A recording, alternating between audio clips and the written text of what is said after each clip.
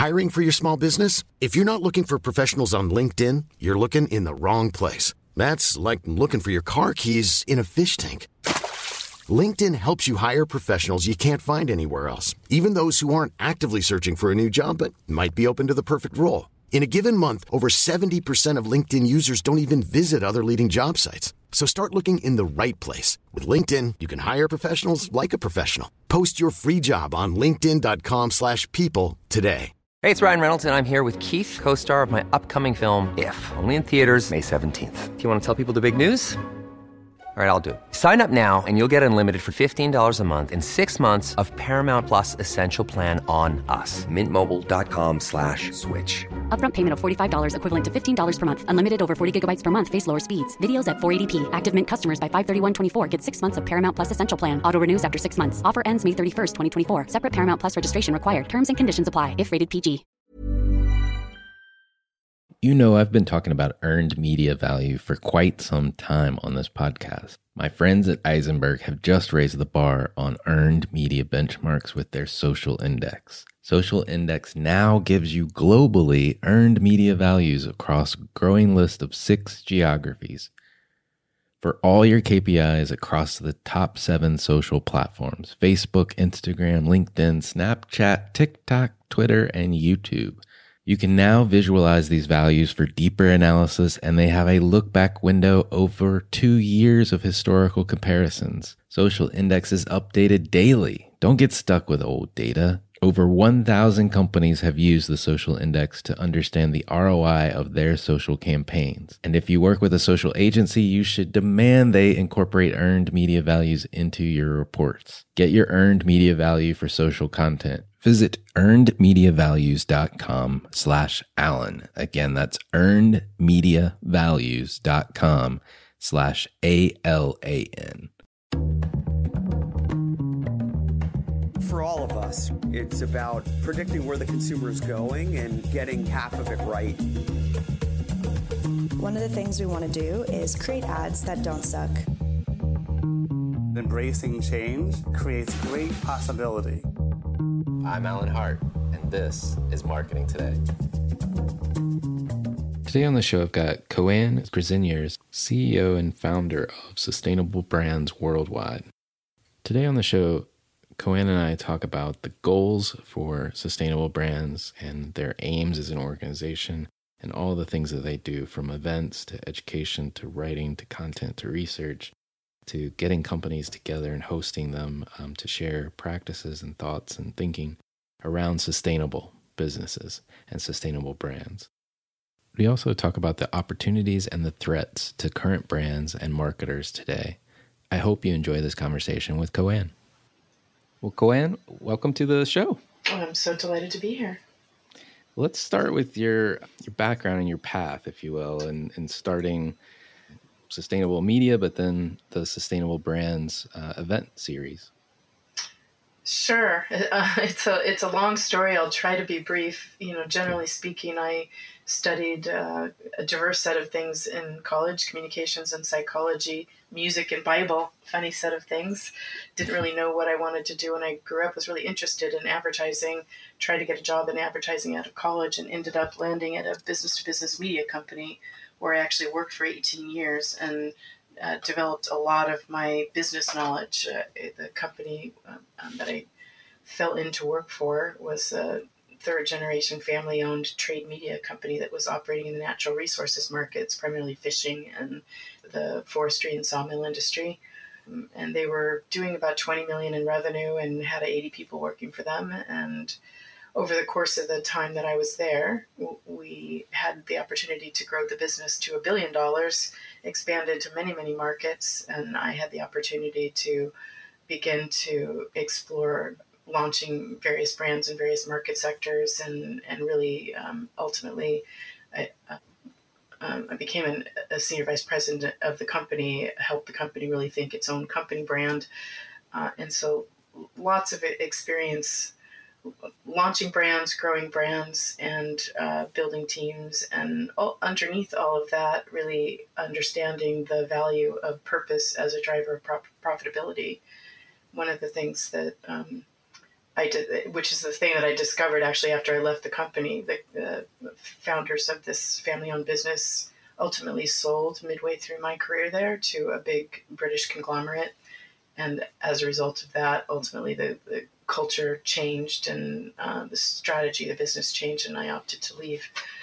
In that window of time after leaving, I looked around to try and really understand what it was I knew that was helpful. And one of the things that really popped out to me was that this assumption that I had based on my growing up in business years, that everybody understood the power of purpose to drive growth in business, was misfounded, and actually that was not a common understanding or practice. And so I ended up starting a management consultancy that was focused on that ambition. And along the way, during my consulting years, I landed a gig with a company here in Silicon Valley that had Anita Roddick, who founded The Body Shop, and Paul Hawken from Smith & Hawken on the board. And I think you, given your degree in sustainable enterprise, might recognize the role that those two people played in helping us understand the significant impact that business plays in healthy unfolding or not unhealthy unfolding of our world. So they were a big influence for me. And then I met Bill McDonough in 2002, right after he published Cradle to Cradle Design, and I just had a massive aha moment that made me feel just really compelled to try and help drive the future toward its inevitable outcome, which is, either to, well, it's toward its a potential healthy outcome, I would say. Right. Right. Well, and so it was the combination of, meeting those folks in Silicon Valley, the notion of that book publishing, and then the work you had been doing with companies that led you to then make this more of an event and community platform. Is that how that took place? Well, my ambition from the beginning was twofold. I guess the observation at the time was that the predominant narrative in the world at the time, and this was, in the early aughts, 2002 timeframe, was that business was the enemy of our future, and that NGOs and governments were really the ones that were going to solve all of the mounting environmental and social problems being generated by population growth and all of the unintended consequences of the growth in consumption globally. And I really believed that was a false mental model, and I wanted to change that. I really believed that there are as many good people inside businesses as in NGOs and government, and that business as an institution is really very well suited to innovate in a changing environment. And I really wanted to change that paradigm. I realized that there were a lot of mental model shifts that needed to happen in the business community. So I would say the conferences that we do are really a tool for enabling our ambition, which is to be a business transformation platform and really an economic system change platform. So yeah, we have a theory of change model that all of our products and services really are built around, which I can speak to if you think it's helpful for people. Well, yeah. Why don't we actually talk a little bit about that, and then we can kind of get into the detail of it. Sure. I think in general, we believe that the market drivers were such that, again, inevitably, either we're going to deplete the resources of our planet and kill it and us, or we were going to find new ways to drive economic value that decoupled our economic growth from the use of natural resources. But we knew that was something that, was only recognized by some of the technical people inside companies in the CSR seat or in the environmental health and safety seats, and we realized that we were going to have to ultimately engage the business drivers in companies to help them understand how innovation for environmental and social benefit could become a primary driver for growth and business value creation. And in order to do that, we needed to get people aware of the issues, market drivers, and challenges that we're facing, then get them engaged with the material and somewhat conversant or comfortable with the moving pieces, and then get them to commit to do something about it, and then ultimately to get them to co-create new ways of working and driving economic value through collaboration with peer companies as well as with other stakeholders in academia and government and NGOs and so forth. So this awareness, engagement, commitment, and co-creation theory of change is what's shaped our product strategy. And so we launched a publishing platform that was really, our ambition was to be the first place people discovered when they started to ask questions about sustainability in business. And then today we have about 2 million readers every year that are reading our digital publishing material. And then the conferences are an opportunity to get people together and get them engaged in the material, get them inspired and equipped to start doing something more about it.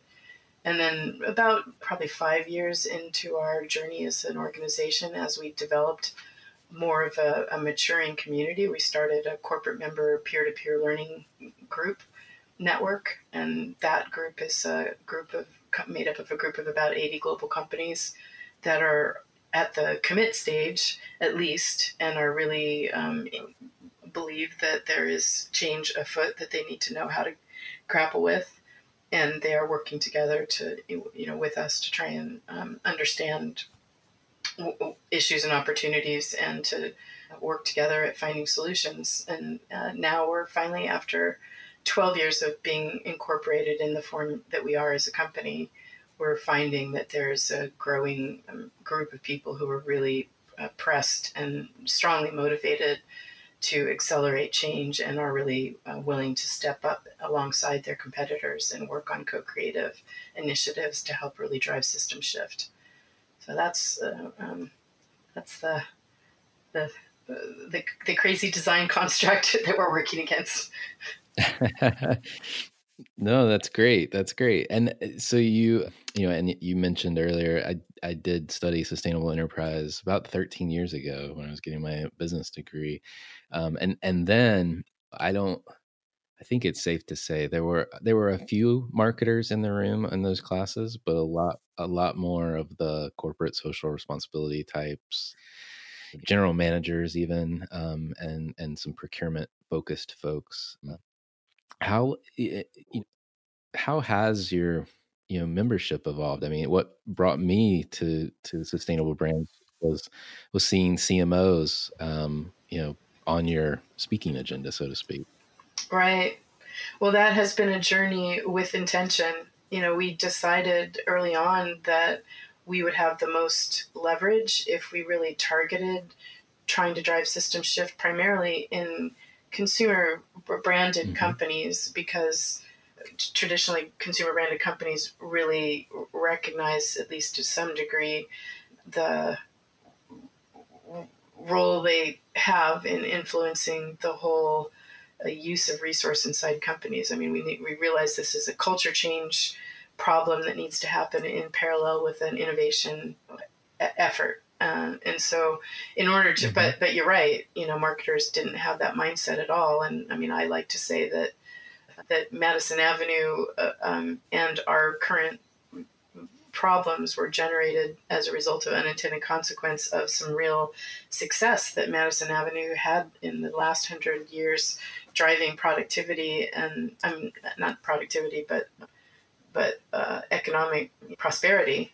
And that's a good thing. But as a result of our success on driving sales and consumption, at the same time, our work at driving productivity through siloed-based mechanistic ways of working, we've got ourselves in this problem of the day. So for us, we realized we were going to have to start the conversation with those CSR people, help them understand that they could be a more strategic asset to the company, help them understand that the company could generate a lot more revenue going forward and business value out of embedding environmental and social innovation into core of the business rather than keeping it stuck in a silo alongside. So we've been working at that strategy for a long time. And I think we found that, like you, early on, we attracted, because of the name of the company, interested people inside marketing who were more personally driven rather than driven by business mandate. So we developed a community of passionate people who really are inherently systems thinkers, who really kind of got the problem and really were inspired by the promise and wanted to try and work on it over time as a community, as we have worked this problem and developed a lot of maturity around how you drive success and a lot of examples of success. Then we've been able to drive more and more attention within the marketing community. And so today we have about 35% of our audience is coming out of brand strategy, marketing, communications. And our biggest partnership that we see as the most powerful that exists is in hand-holding between the chief sustainability officers and the CMOs of the world. And we're just in the process of starting to cement bridges between CMOs and CSOs in some of the companies that we've been working with for quite a long time, Procter & Gamble being one example of that. So it's a really exciting moment. That's great. That's great. One of the things I have a question about, I know you're gearing up for the Detroit conference this June, and probably by the time this podcast launches, you will you'll be past that. You'll be on to the next thing. But you host events all around the globe. You talked about getting peer groups together. You got like 80 companies in that corporate partner group. What are the goals for these events and the attendees that are coming? Just curious. Specifically to inspire, engage, and equip.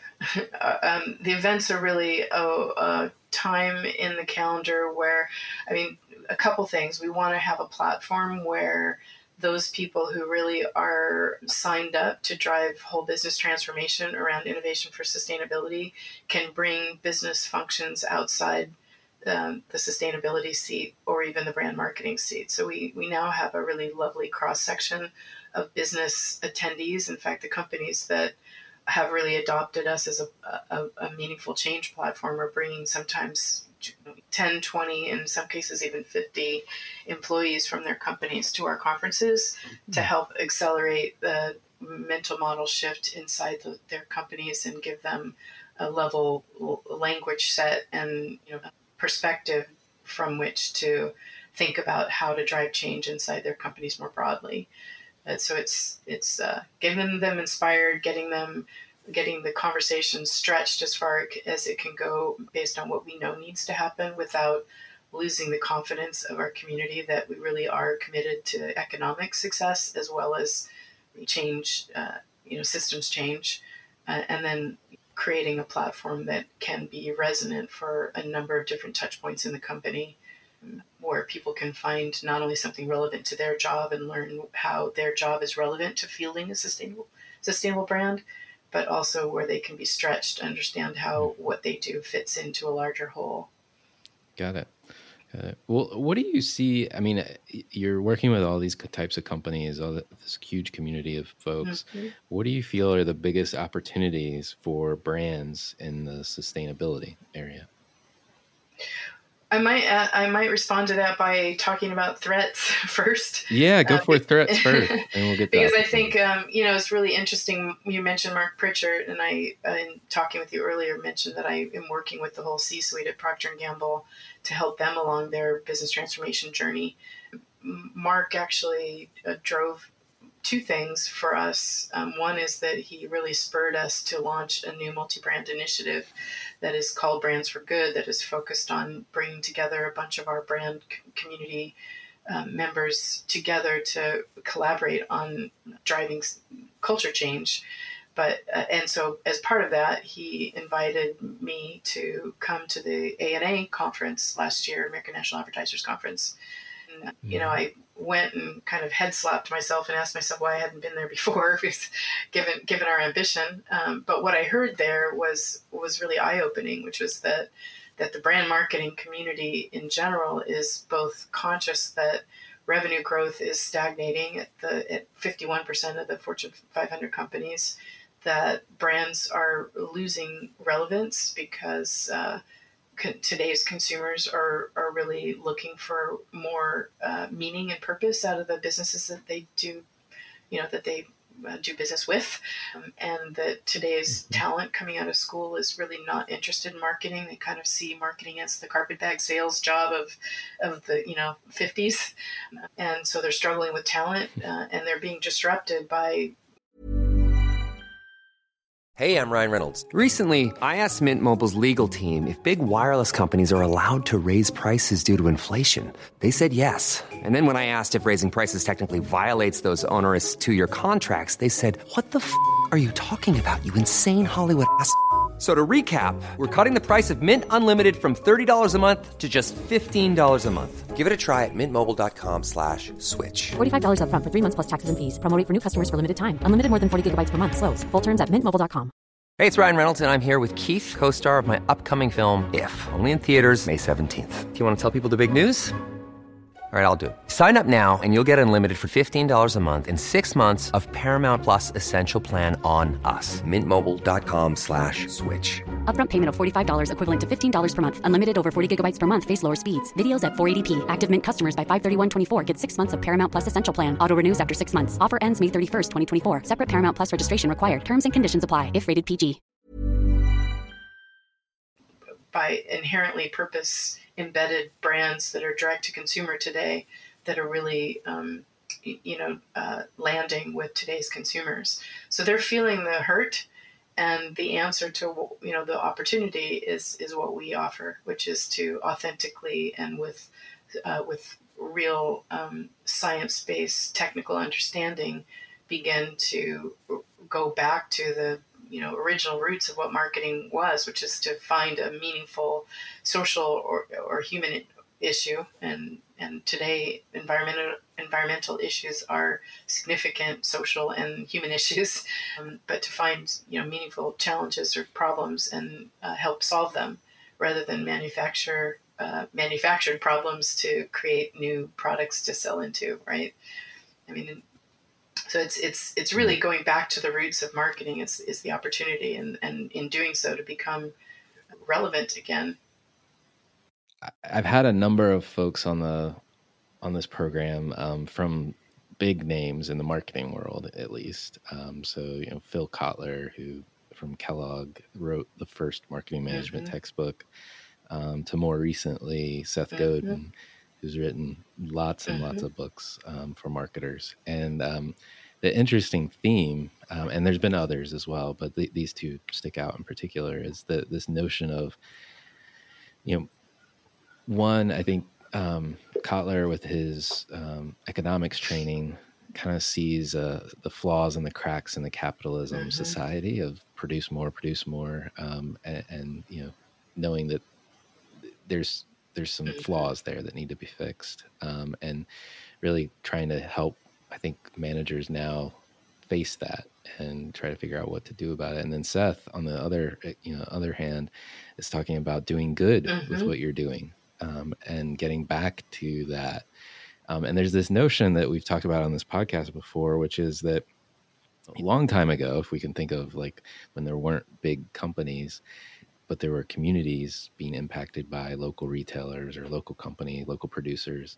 If you were a scumbag, people would alienate you and stop buying from you, right? And the power has shifted, obviously, towards the bigger and bigger conglomerates. But that feedback loop of whether or not our activities are virtuous, have integrity, has been lost. And I think you're seeing, from the discussion now that we were having about marketers coming to the table, I think there's a recognition that feedback loop has been broken, and that consumers are already pushing against it. So I applaud you. Well, I think the feedback loop had been broken, but the internet has changed that again, and the internet has been a big driver for sort of the comeuppance of companies that have fallen on being lazy or taking advantage of the opportunity to be less than virtuous, as you say. Right. Well, are there examples, either companies or brands that you point to that you say they're on the right path, or they're doing some interesting good things? Just curious. Oh, so many, at so many levels of scale. Yes. And I think that's what excites me about our community is you can drop in and just be overwhelmed in awe of the amount of innovation and exploration that's happening in our community. And it ranges from small startups who we still find a lot of inspiration from that are creating breakthrough business models for addressing real social problems. Companies like Airbnb and Tom's Shoes and Grace Bakery and True Colors, which is one we're showcasing this year, which is a company that was founded to solve a problem around gang violence in the community that it launched in, where it's now attracted the leadership of 3 different gangs in its community to run this beer brewing business, beer being just the vehicle for solving the social problem. And the result of it has been now that you have 3 gangs coming together, actually sharing a sense of ownership of this business and finding alternative ways to create a sense of meaning and place for the people that have been part of those gangs. Grace Bakery is a company that was founded on the objective of trying to find a great way for people coming out of the prison system to get back into society in a healthy and meaningful way. Airbnb obviously has done a lot to both reduce the environmental footprint that exists with having a lot of empty hotel rooms all over the world, and also has done a great job of helping us reconnect with different cultures and begin to build empathy with people different from us in different places. I'm sure the buy one, get one model is not lost on all of your people. It's kind of an old example, but there are just countless examples of new innovations, all of the shareable economy work that's going on. And then you now have big global companies that are starting to experiment at a large scale with brands that traditionally haven't been might be seen as more challenging to find something sexy and meaningful to adopt. Whether it's Tide's experimentation with driving productive product quality and outcomes in cold water washing, and the impact that has on CO2 emissions is a great example. Unilever's commitment to help reduce bacterial-borne diseases through hand washing programs that tie and connect to the impact that its Lifebuoy brand can have. The examples are almost endless. Right. Yeah. I can see. Well, what advice, if you had, say, a room full of CMOs and they're maybe new to this, what advice would you give them? Well, I'd say come check out our conversation, certainly, because I think there'll be a lot of eye-opening. And I think my experience as I am increasingly connected with more CMOs today is that many of them have a lot of the kind of thought constructs rattling around in their head already. They're already kind of aware of many of the market drivers. They sense it out there or see it out there. They're feeling pressured by competition. They haven't necessarily connected the dots. And I also have seen that the orientation can be to jump on what seems to be a trend of the moment from an old mental model standpoint and miss the important part of recognizing that in today's world with the internet, feedback loop, as you pointed out, that you can't jump into this space without really understanding what needs to happen under the hood to ensure your integrity. So I think realizing that brand is first who you are, what you do, and how you do it, and then, what promises you make to consumers. All those things have to stack up and line up in order to be believable is one thing. The other side of that, though, is that just like with the human relationships you have, consumers don't expect perfection out of the brands they work with. They expect authenticity and transparency. And I think one of the things that holds CMOs up a lot of times is they feel fearful that they don't know what they don't know, and so they either don't jump in, or they say, well, I'm going to wait until I get it 100% right, till I really talk about it or engage my customers. And we think that's a mistake. And you'll hear this. I think you're coming to Detroit, to our conference in Detroit, I believe. I'm sure you'll hear this from many people, because one of the mantras that's going around today in our community is "Be bold, not perfect." You know, the thing that's exciting that I've seen happen in the last 15 years I've been at this is that generally across the spectrum of stakeholders, including consumers, there is a rapidly increasing awareness of the challenges that we're facing and the real deep need we have to move quickly to solve them. And so there's a right playing field, and everybody's confused.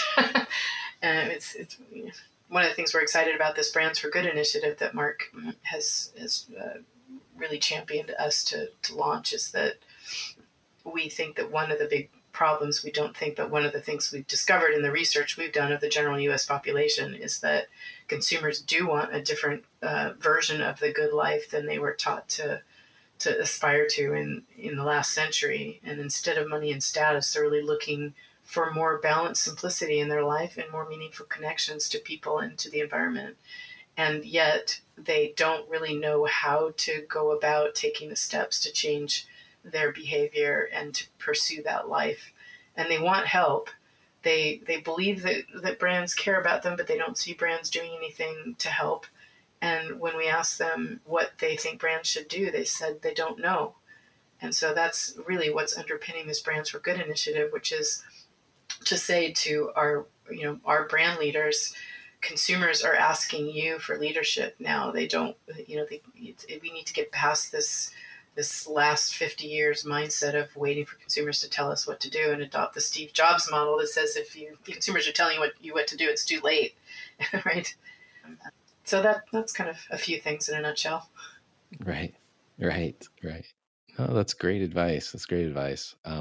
Well, one of the things I love to do on this podcast is get to know the person behind the conversation. And I love asking this question, which is, is there an experience of your past that defines or makes up who you are today? I think there are dozens. I am an interesting example of another, I think, trend of the moment, in that I didn't start sustainable brands until I was over 40. And the result of my starting this business is the result of 20 years of professional experience of various sorts, and also my childhood. So I think one thing is your life continues to inform your future stages. I mean, in my earlier life, I grew up in a really conservative, evangelical, Christian, Republican household that is really full of rich family values. And I moved to the Bay Area when I was right out of school, where I had the opportunity to be exposed to lots of other mindsets and mental models.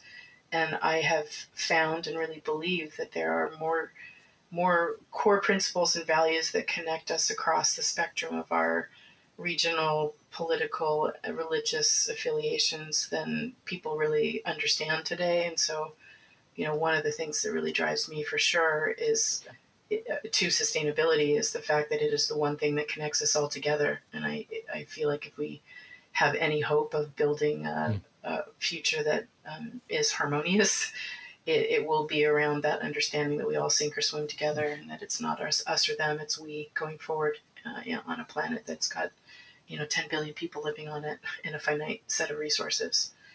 That's beautifully said.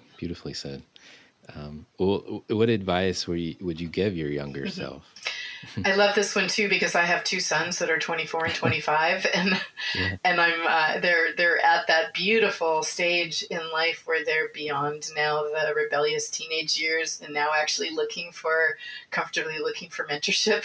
So I get to ask myself that question and share it with my sons. I think the thing I am telling them that I would have said to myself is to be bold sooner.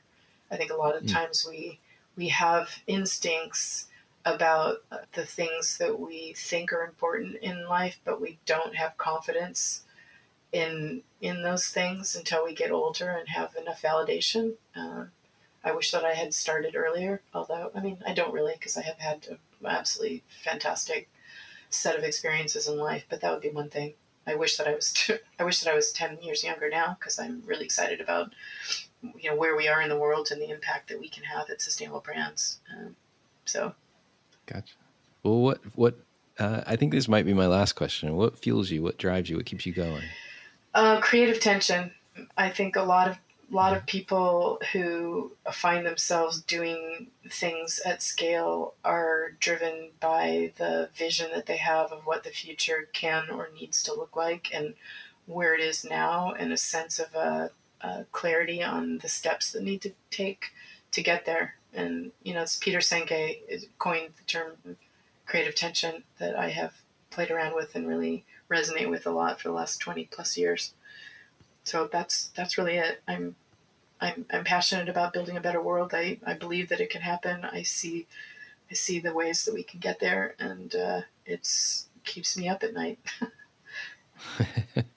Well, thank you so much for coming on the show, and I hope listeners will check out Sustainable Brands, both the content as well as the events in the community. I appreciate it, and I look forward to meeting you in person in Detroit. I hope you're going to be there. Yeah. Hi, it's Alan again. Marketing Today was created and produced by me, with writing and editing by Kevin Greeley, social media support by Megan Woods, art and graphic design by Sarah Dell. If you're new to Marketing Today, please feel free to write us a review on iTunes or your favorite listening platform. Don't forget to subscribe and tell your friends and colleagues about the show. I love to hear from listeners, and you can contact me at marketingtodaypodcast.com. There you'll also find complete show notes with links to anything we talk about on any episode. You can also search our archives. I'm Alan Hart, and this is Marketing Today.